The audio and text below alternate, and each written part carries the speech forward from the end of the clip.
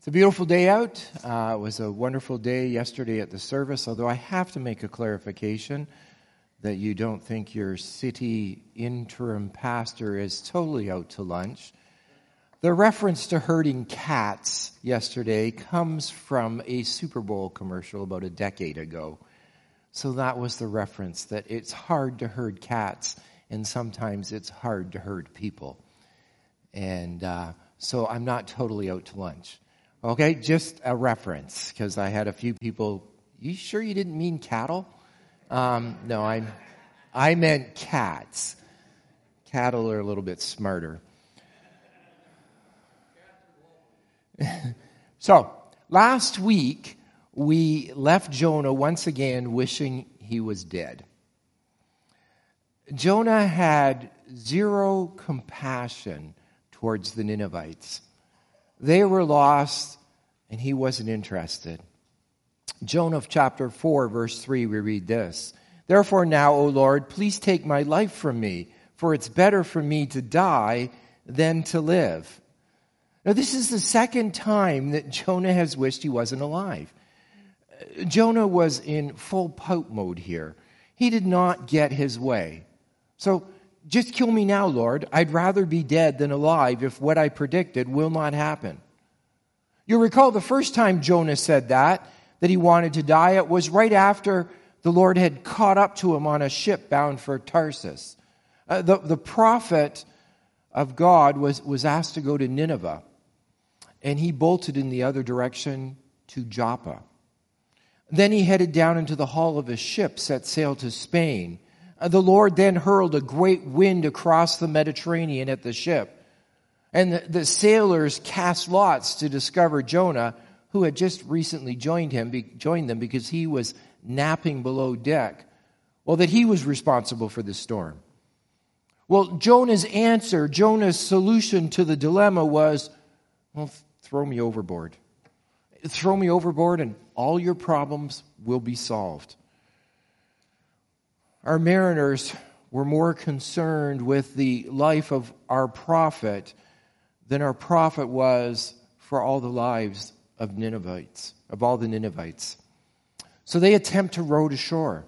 And when that tactic failed, they reluctantly agreed to toss Jonah overboard. Well, Jonah has a change of heart as he sinks into his watery grave and he calls out to the Lord. And an appointed fish then rescues him.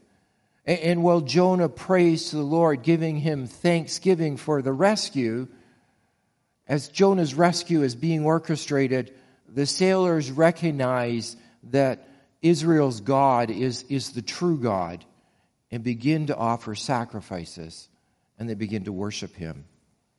Well, 3 days later, Jonah's spewed ashore and recommissioned to go to Nineveh. And reluctantly, the prophet goes and he enters the city uttering a very, very short message. 40 days from now, Nineveh will be destroyed. And to everyone's amazement, the people and even the king respond to the message. They repent and they go before the Lord asking for mercy. And God relents and Nineveh is spared. As pleased as the Lord was with their repentance, Jonah was displeased. He was furious. Why? Well, his reasoning is very flawed. See, all the qualities that would draw most people to praise the Lord, well, Jonah was upset about. From chapter 4 in Jonah, I knew that you were a merciful and compassionate God, slow to anger and filled with unfailing love. You are eager to turn back from destroying people. And this is exactly where we picked Jonah up this morning. Pouting because God is gracious, God is merciful, God is slow to anger, He's abounding in steadfast love, and relenting from disaster. Because of this, Jonah wants to die. And that's where we left him last week. So before we pick up where Jonah is this week, and before we pick up on God's response to Jonah, let's open in prayer. Father, we thank you for the opportunity to gather this morning, but we thank you for the opportunity to open up to the book of Jonah. Father, we thank you for the opportunity to read the words that were penned so many years ago that can still speak to our heart. Father, this morning we ask that you'll help us to push aside the worries, the concerns of the past week and of the present week to come. To look into our own lives, to look into how we respond to your love and your grace and your compassion and your mercy for all people. Pray this in Christ's name. Amen.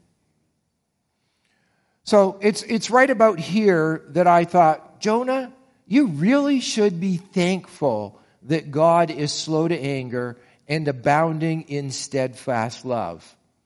I know we have some business owners here this morning, and we have people that are past business owners.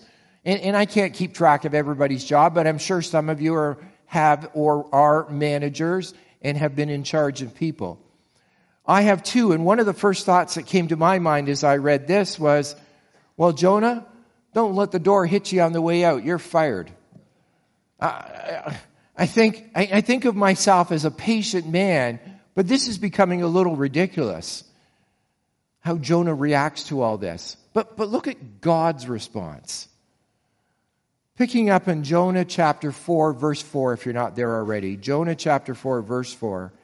And the Lord said, do you do well to be angry? Or that word angry, incensed or furious. How calm is that? Is it right for you to be angry about this? J. Scarler, a Canadian theologian, sums it up this way. Is it right to be angry that the same mercy and grace you yourself have received from the Lord is shown to other people? Let me read that again, because I think that's great. Is it right to be angry that the same mercy and grace you yourself have received from the Lord is shown to other people? If we as Christians could only begin to comprehend and live out this attitude shown by God. I recently read a piece, and it might or might not be true, but it works well as an illustration here. And it was concerning Queen Elizabeth as a little girl. And when she and Margaret would go to a party, the story says that the Queen Mother would remind them, remember, royal children, royal manners. Keep that in mind. Except we are the royal children, children of the heavenly King. It's you and I that should remember as we go about life to have royal manners. Now follow me as I piece this together. Love is a key aspect of the covenant, the old covenant. In Leviticus 19:18, we read this. You shall not take vengeance or bear a grudge against the sons of your own people, but you shall love your neighbor as yourself. I am the Lord. And just a few verses later, this concept of who your neighbor is expanded on. Verses 33 and 34. When a stranger sojourns with you in your land, you shall not do him wrong. You shall treat the stranger who sojourns with you as the native among you, and you shall love him as yourself. For you were strangers in the land of Egypt. I am the Lord your God. And the meaning of neighbor is further clarified and expanded by Christ in the New Testament. The Lord never intended neighbor to be narrowly interpreted. Not so much as it was in the Old Testament times. They limited their interpretation of, well, I must love fellow Israelites. But as for the rest of the world, well, it's kind of optional, isn't it? Listen to Christ's definition of neighbor from Matthew chapter 22, 35 through 40. One of them, a lawyer, asked him a question to test him. Teacher, which is the greatest commandment in the law? And he said to him, you shall love the Lord your God with all your heart and with all your soul and with all your mind. This is the great and first commandment. And second is like it. You shall love your neighbor as yourself. These two commandments depend all the law and the prophets. We're to love our neighbor. And you'll recall the parable of the gentleman who was beaten and left at the side of the road. And as people went by him, the first person that went by him walked to the other side. And then another religious leader came and he walked to the other side. And finally a Samaritan, a half-Jew, somebody considered alien and an enemy, stops and he helps them. So who is our neighbor? Our neighbor is very broad. Our neighbor is all those that we live with. All the Old Testament law, which represents who God is summed up in these two short commands from Matthew 22. Love God, love people. See, keeping the moral law of the Old Covenant is an expression of love for others. When we keep the moral law of the Old Testament, we begin to express love for others. Our ability to love, or lack thereof, indicates to whom we belong to. Who is our master? Loving others is an indication of loyalty to Christ. It's an indication of being a true disciple that you can love. John 13:34 and 35. A new commandment I give to you, that you love one another, just as I have loved you. You also are to love one another. By this, all people will know that you are my disciples, if you have love for one another. There is an expectation here that the love shown by God to us is expressed to others, believer and non-believer alike.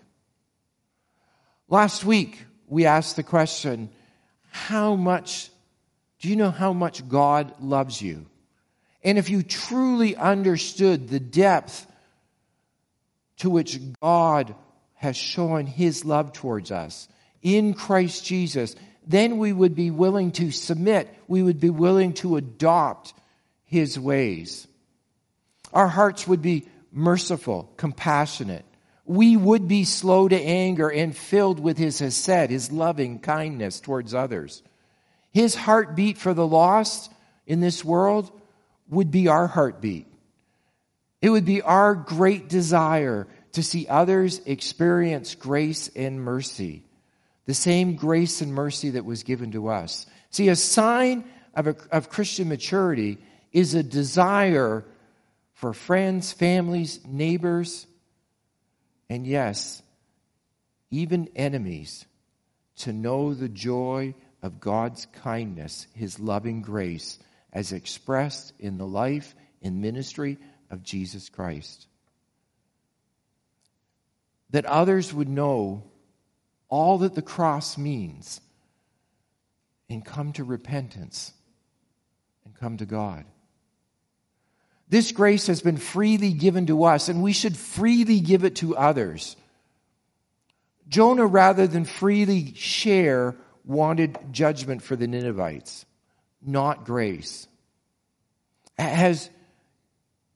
How cold must his heart be? How cold must his heart be toward God to desire judgment rather than repentance? Rather than expressing a love so others might have the joy of knowing God. This morning, the question is your heart warm toward the things of the Lord? Do you have a desire to live by those royal manners? Or is it like Jonah, and it's growing cold towards others? Cold towards those who don't know Christ. Once again, the Lord's patience is amazing. Look at Jonah's response to this. Look at God's response to Jonah's answer to this question. Down in verse 5. Jonah went out of the city and sat to the east of the city and made a booth for himself there. he sat under it in the shade till he should see what would become of the city. Jonah doesn't answer the question. Jonah is communicating with God, and then he turns and he walks away. He walks to the east. He does never answer that question. Why to the east? Well, he walks to the east, he makes his shelter, but why to the east? I did a little study of some maps around present-day Mosul. And east of Mosul by a little bit is a mountainous area. It's elevated, it's over the city, it's a safe distance to watch things from. Likely Jonah had images of Sodom and Gomorrah. So the elevation gave him a good view, and the distance kept him away from the action. However, the Lord chose not to destroy the city. Jonah's course of action here is very odd. See, in the first 3 verses of chapter 4, they indicate Jonah knew God wasn't going to destroy the city. Presumably, the Lord had told him. But Jonah still leaves as the countdown to day 40 nears. Jonah refuses to believe what would happen. And he makes his way outside of the city because from his perspective, well, the Ninevites deserved to be destroyed. And now he stubbornly sits and waits to see what will happen. Or perhaps he thought maybe his words could persuade God to relent again and to destroy Nineveh after all. Maybe his anticipation was joy would come in the morning and God would send fire and brimstone. I cannot continually help but go back and point out the Lord's patience once more. God had shown mercy to the sinful pagans in Nineveh, and now God's pursuing his prophet who needed to repent too. God's response, his pursuit, next comes in the form of an object lesson. Look at verses 6 and 7. Now the Lord God appointed a plant and made it come up over Jonah, that it might be shade over his head, to save him from his discomfort. So Jonah was exceedingly glad because of the plant. But when dawn came the next day, God appointed a worm that attacked the plant so that it withered. Now, don't get caught up on which type of plant it is. I'm not sure why people do that, but it doesn't matter. What matters is that the Lord caused this plant to grow. God saw Jonah's distress and his discomfort, and he provided shade for him. Undeserved as it was, the shade from the plant was a better than any comfort that the booth Jonah had built provided.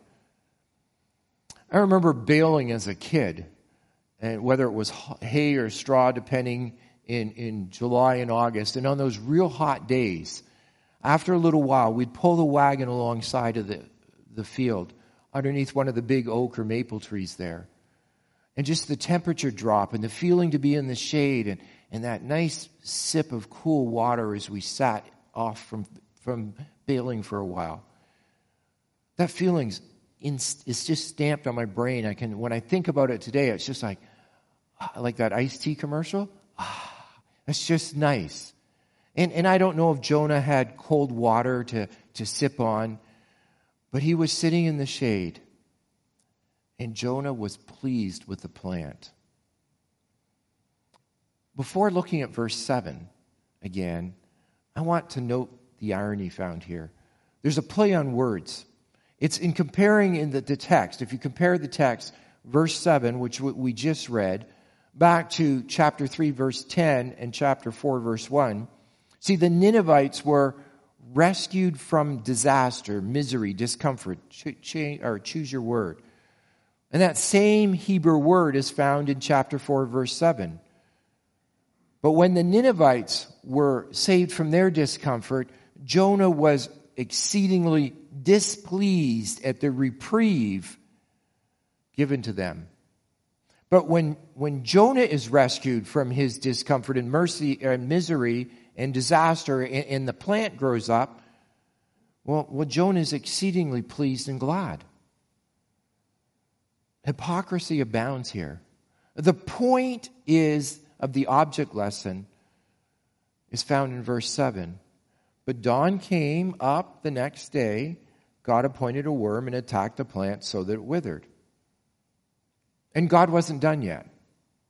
As he appointed a worm to take away the undeserved plant. And God in the morning appoints a scorching east wind. And the writer of Jonah purposely points this out to us. He wants the reader to understand the obvious. God is sovereign. And in God's sovereignty, he goes after Jonah, but Jonah continually goes his own way. And God continually pursues Jonah, giving him opportunity after opportunity to respond to God. It's often said that there's tension in truth. Well, we see God's sovereignty fully on display here.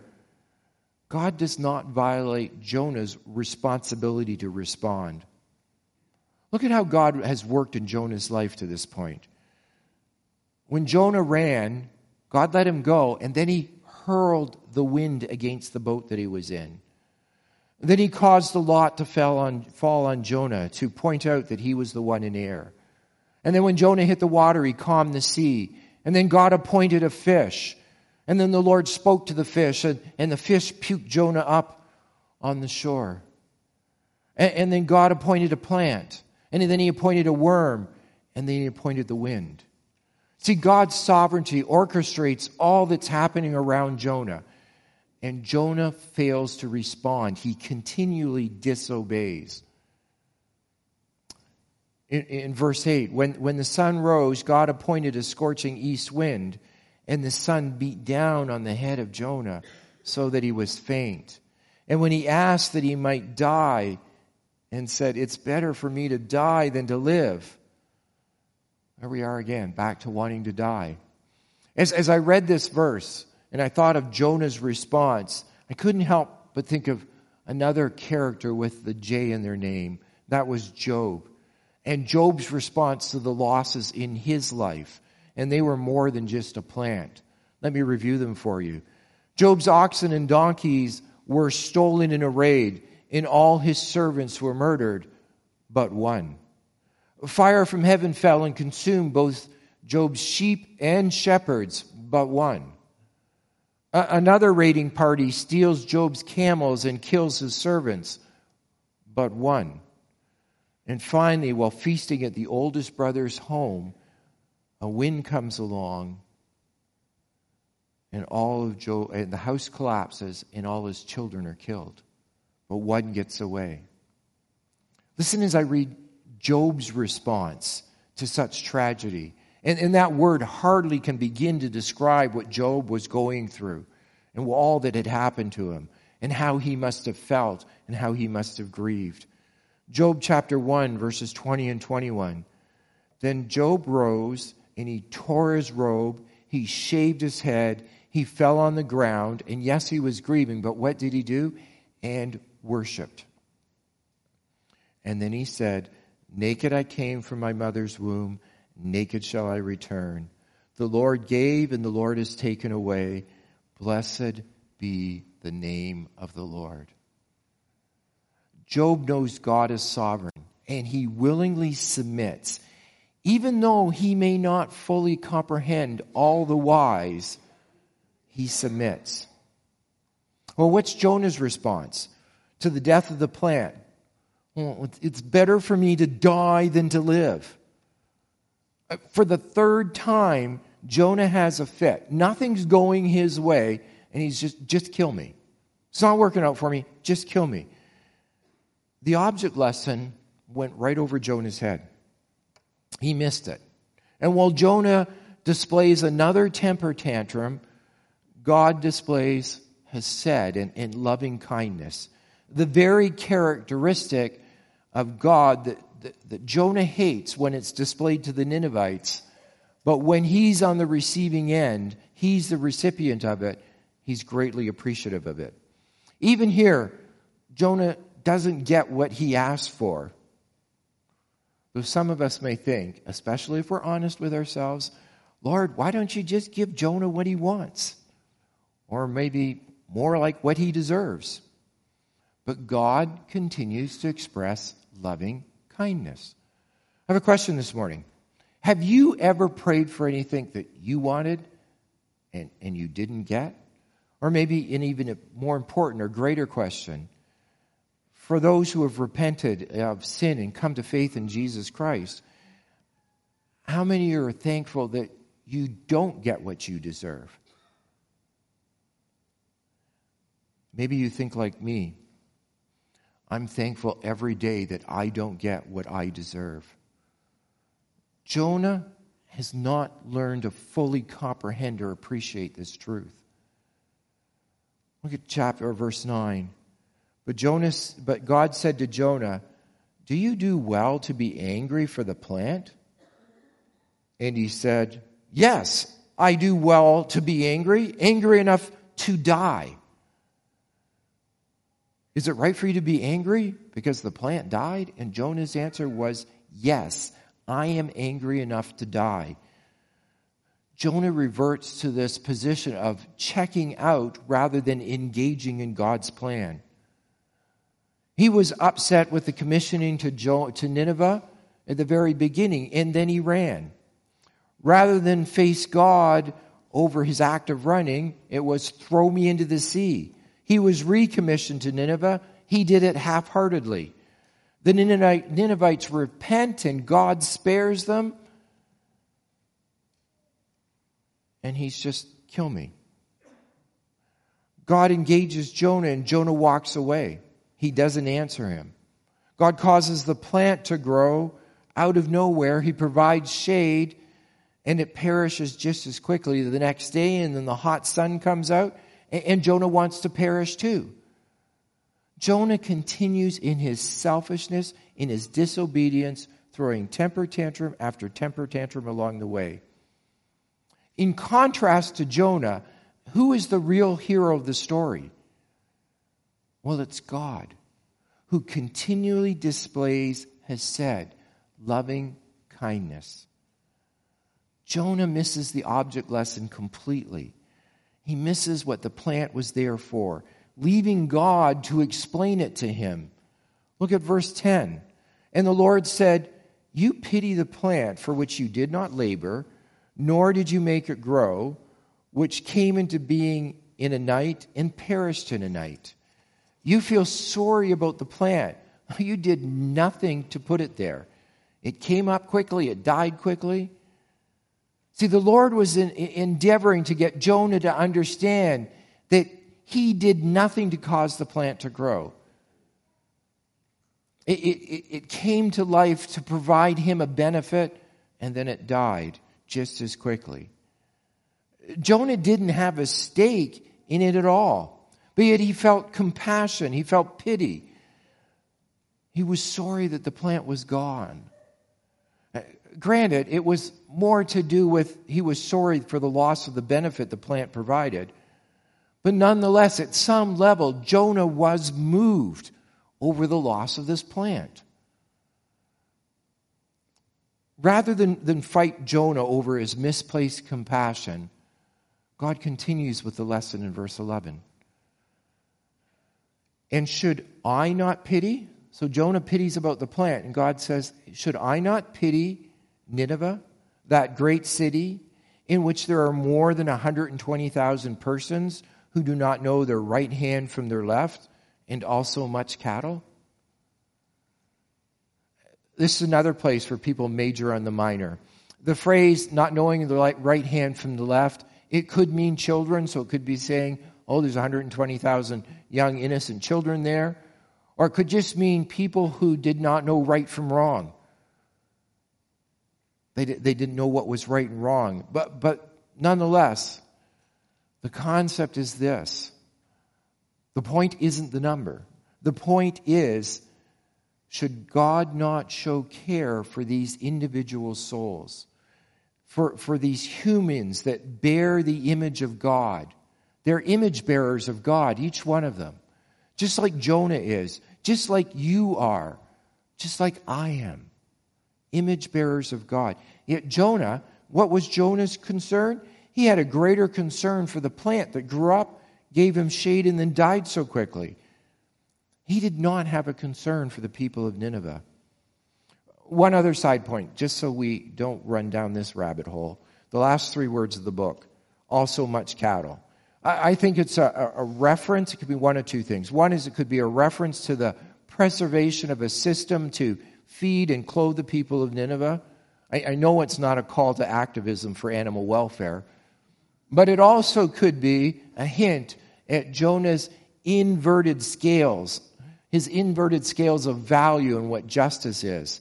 Shelter and plants take precedence over animals and humans. A number of you might be familiar with the late Dr. J. Vernon McGee. He summed up the object lesson this way. Jonah, a gourd is nothing. My friend, I hate to say this, but a pussycat is nothing. I can hear this in his southern drawl. A little dog is nothing. But a human soul that is either going to heaven or hell. God said, I love that.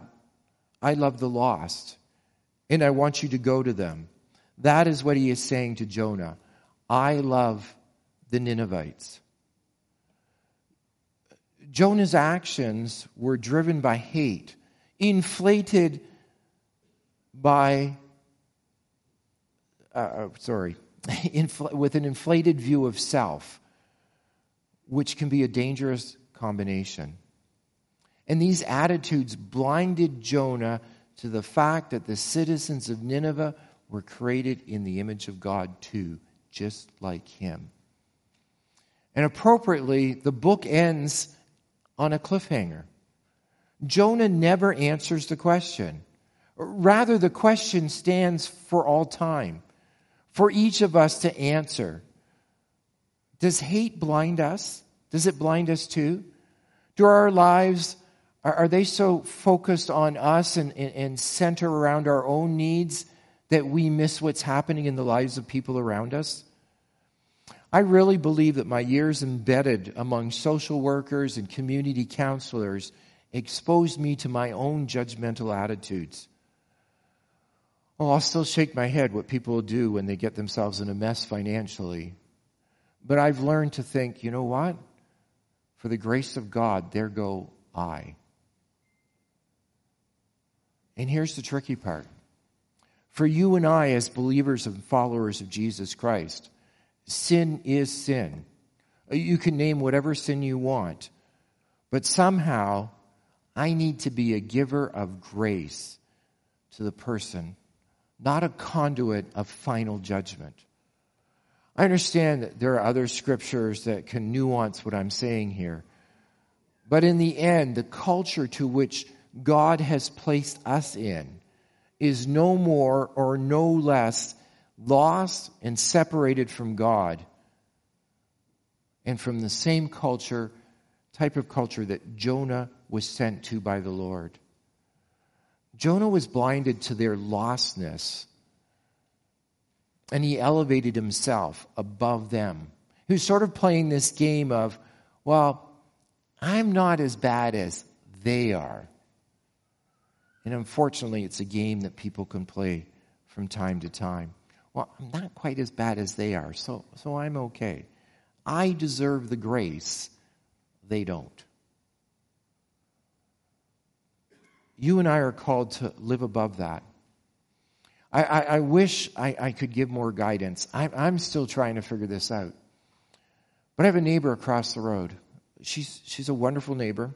She's been in Canada for about 15 years. Marge and I get along well with them. We've been over for dinner. Her boyfriend lives with her. He doesn't live in London, but he lives at her house part-time. And they're nice people. But even in that niceness, Scripture is clear. Sexual relationships before marriage are wrong. But I must respond in mercy, in grace, and in loving kindness. However, at the same time, I know for them to come to faith, means that they need to understand sin. Not just the sexual sin, but they need to understand sin overall. That anything living contrary to God's ways is sin. And out of that sin, they need to have a clear understanding to bring themselves to repentance. I'll admit it's tough. And each one of us faces similar situations each and every day in our worlds, in our Ninevehs. So our prayer needs to be for guidance. Guidance on how each of us can witness to our world. Both to be bold and sensitive at the same time. That we can proclaim the good news effectively. So people understand sin is sin and it needs to be repented of, but they can also sense our love and our care for them at the same time. And I'm not saying that's easy. And we need to pray for one another. That as we go about our lives each and every day, and as we come into contact with people that don't know Jesus Christ as their personal Savior, that we can express and show and be a conduit of love and not of final judgment. That's up to God. So we need to express love and kindness and grace, and somehow also be able to show them that they are a sinner bound for hell. And they need to come to repentance. We need to pray for each other. That's not an easy task. God has to convict through the Holy Spirit, but He's chosen you and I to be the messengers. As He chose Jonah to go to Nineveh, He's chosen you to go to Forest or Wyoming or London, wherever you live and wherever you walk. You are the messenger of the good news of the gospel of Jesus Christ. And you are responsible to take that message. God's responsible for the rest, but we need to do our part. Because we're invited to be part of this wonderful plan of seeing people come in repentance. And when someone responds, the joy that comes to you, I won't ask for a show of hands, but if you've ever led anyone through the Scripture and they've come to faith in Christ and repented, you'll know the joy that that is. And if you've never done that, I pray that God gives you the opportunity. It's so joyful to see someone come to faith. Let's pray. Father, we thank you for your love and your goodness. Father, we thank you that you've given us the task of being messengers for you. What a privilege to take the message to those lost around the world, but also what a responsibility. Father, we thank you that you're a God that's loving and kind. And Father, that we can see that you don't easily give up on us, and that you've been merciful and kind to mankind from the very beginning. So Father, I pray this morning for each of us here, that as we go about in our world, that we will open our eyes to those that are in need, those that are lost, and understand that if not for the grace of God, there each of us goes. And Father, that we will want to share that grace and mercy that's been extended to us, that others might be able to share in the joy that it is to have a relationship with the Creator, that others might understand what it means, what the cross means, and that on the cross you paid the debt, you paid for our sins, and the joy that we can have in a relationship with our Heavenly Father. So we pray for one another that we will continually be faithful messengers, and Father, that you'll give us wisdom as we work and speak and journey life together with those that you have set around us. In Christ's name we ask. Amen.